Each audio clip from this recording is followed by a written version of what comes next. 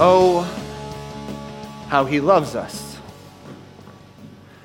Because of a father's love, because of a son's grace, and because of the power of the Holy Spirit, your sins are forgiven. As I was looking over the text for this week and thinking over the theme, I was kind of thinking, well, this kind of seems like a rerun. I think we've kind of done this before, going through this Soulful Songs of Summer series. Kind of the same theme has been done before. So what's going on here, and why are we here again? And maybe some of you who haven't been here every week have missed that. So it's important that you get that, because I think this is the most essential thing for us as followers of Jesus.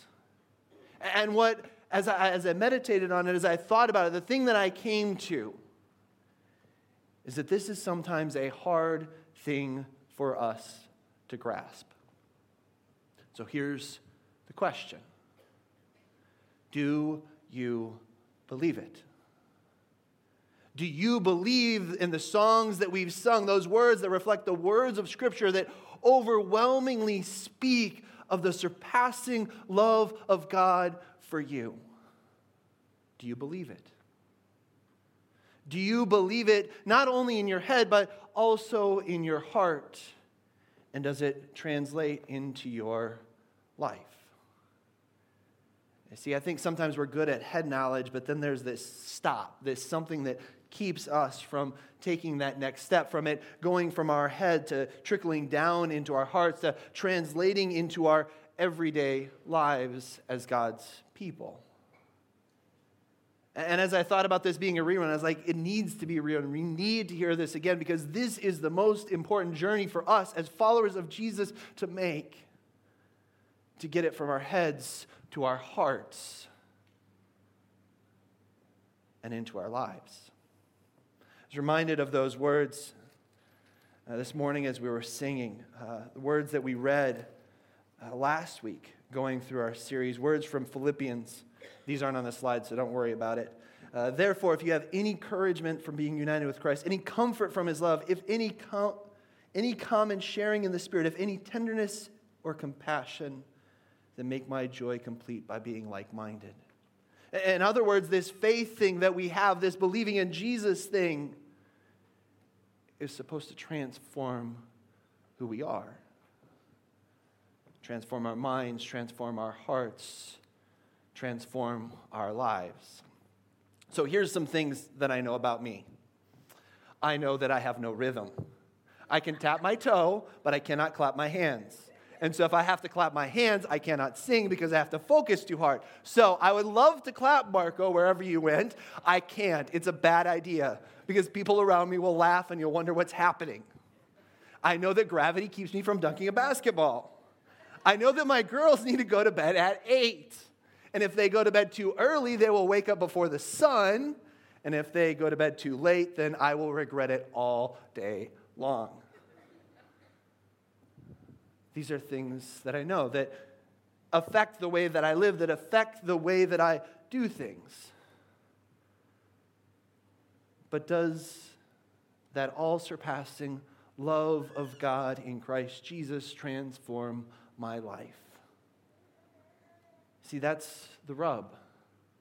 Those other things affect the way that I do things, but does the love of Jesus affect the way that I, as God's child, live? So why is that? Paul had some words in Ephesians, some words that were read just a moment ago that reflect kind of that problem that hangs on to us, that clings to us. And I'm going to share those words with you once again, and then I'll kind of think about what that might mean for us as we live out our lives and where some of those road bumps might be. From Ephesians chapter 2, beginning at verse 1. As for you, you were dead in your transgressions and sin in which you used to live, when you followed the ways of this world and the ruler of the kingdom of the air, the spirit who is now at work in those who are disobedient. All of us also lived among them at one time, gratifying the cravings of our flesh and following its desires and thoughts. like the rest, we were by nature deserving of wrath. Very theological words, very astute words about what hangs on to us, that fact of who we were before Christ found us. But the thing about that is that stuff kind of clings to us. Every day we got to wake up and remember that we've been made alive in Christ, because that old nature that was part of us hangs on to us. When we get up, it gets up with us. And so what are some areas in our lives that this might affect us in terms of how we respond to the gospel? The first one, I think this is, an Orange County thing. Well, it's an everywhere thing, but more so perhaps in Orange County, and that is success and accomplishment seems to drive our culture. More than anywhere else that I've lived, Orange County is driven by success and accomplishment and glitz and glamour and who has the better stuff. And so it's performance over relationship. And we live in a culture that is constantly telling us, well, you need to try harder. And the problem with that is that a try harder culture stands in opposition to a grace-filled culture. And so when we live a try harder life, it gets in the way of us living a grace-filled life. And when we live like that, doing trumps being, and doing neglects feeling. And when we live in the world in a way like that, where we're always after doing the next thing, getting the next thing done, and moving forward, what happens is we end up disconnected from our bodies, from our emotions, and from the people that God has placed in our lives. The next thing is fear. And what would my life look like if I really believed God's love down to my bones? What might God ask me to do with my life? I might have to give up being in charge and being in control.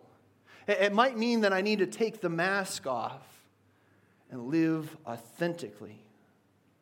It means that I need to live a grace-filled, forgiving life and take life lightly and myself a little bit less seriously.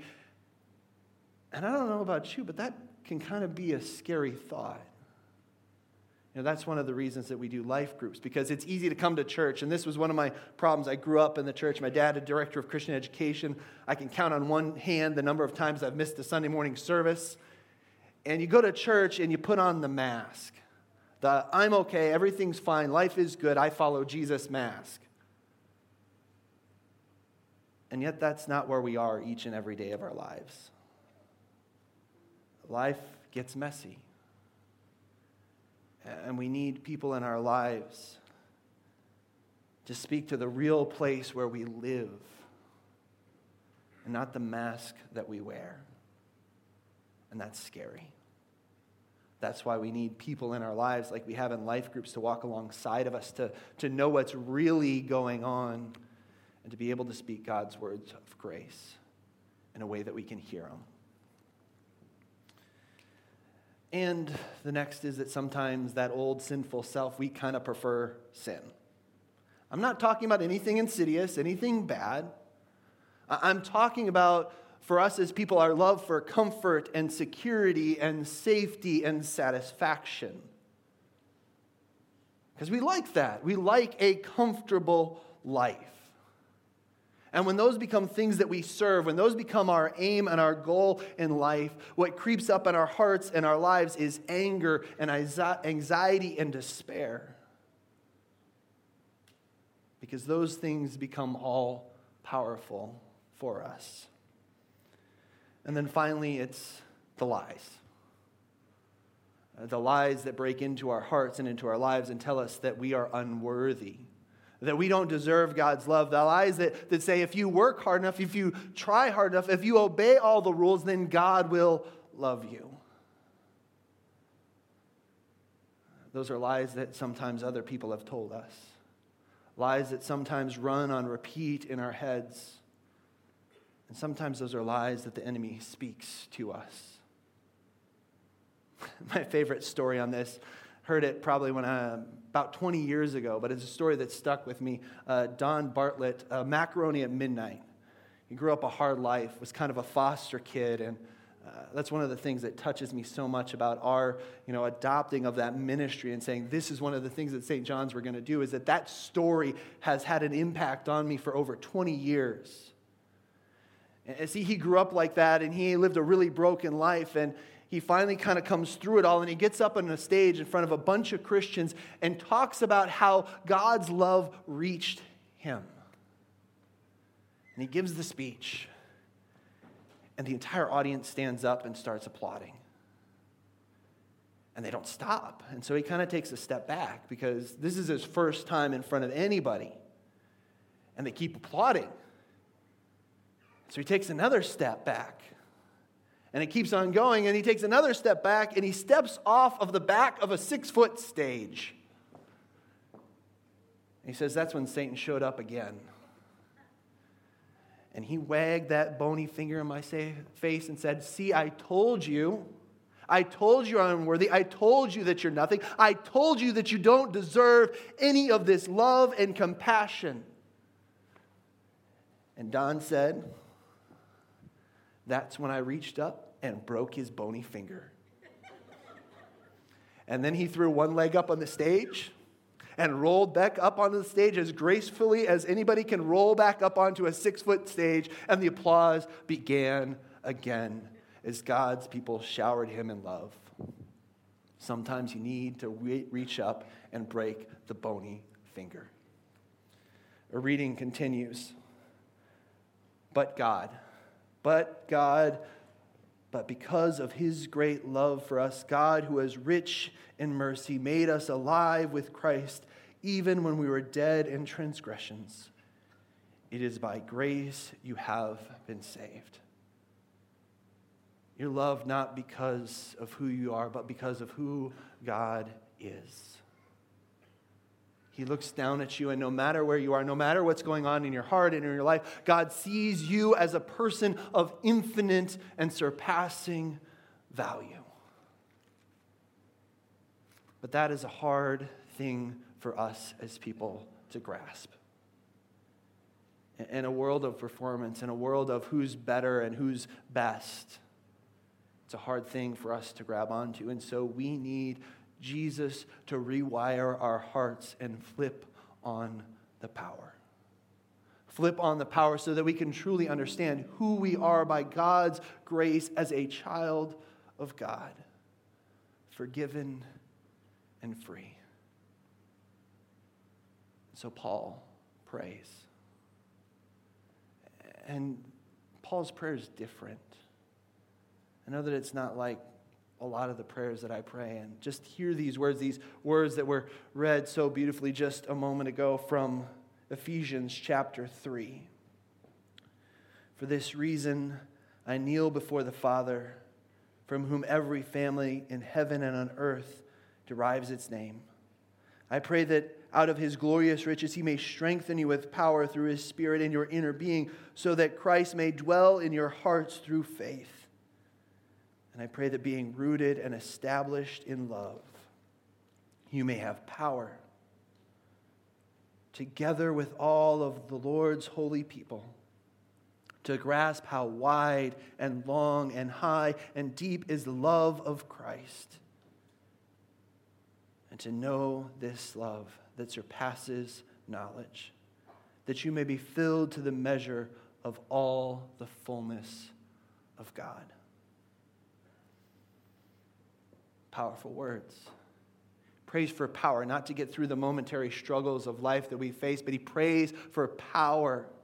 Power that we may be able to grasp this all-surpassing love which God has for us. So where do you think you are? Do you know God's love up here? Do you know God's love here? Has the love of God translated into your daily life? My experience of this process is that it's not clean. It's not like A, B, C, and we go. It's not you do one, then the next, and it just kind of all happens in order. It's a messy and unclean process. So how do we get that information? Those powerful words of forgiveness from our heads down to our hearts and into our lives. What do you think it would look like if you really believed that truth, if that truth of Jesus' love became real for you in such a way that it translated into how your heart reacted to what was going on in the world around you and translated into the very things that you did? What might your life look like as the love and grace of God in Christ Jesus transforms your head and your heart and your life? I have little girls. And so it kind of reminds me of the movie Tangled. You know this scene that I'm talking about, right? The scene where Rapunzel comes down from the tower. She comes down from the tower, disobeys Mother Gothel, and not Gospel. Wow, that was a Freudian slip. Mother Gothel, and she's out there, and she is fearful and then frolicking, guilty and then exuberant. And I think that's kind of what this kind of life might look like for us. Because Jesus' love for us is absolutely scandalous. Jesus doesn't love us any less when we yell at our kids, when we're a terrible person to our neighbor.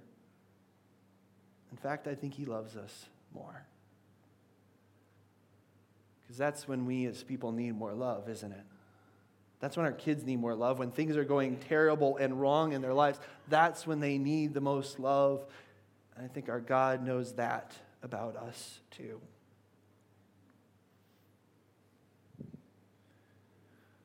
What would it look like if we dropped our masks and lived life free? Entered into relationship, stepped away from the doing and the busyness, and entered into relationship with the people that God has placed around us. I think we'd see our lives are probably a little bit more of a mess than we like to make them out to be. But I think we'd also see Jesus in the middle of that mess. See, I think we miss out on the abundant life. Miss out on the abundant life, and we settle for a cheap one. When our hearts don't believe and our lives don't reflect what our heads know to be true. Oh, how he loves us. We respond to God's amazing grace by once again praising him and singing of this all-surpassing love, which changes our heads, our hearts, and our lives by his grace. Amen.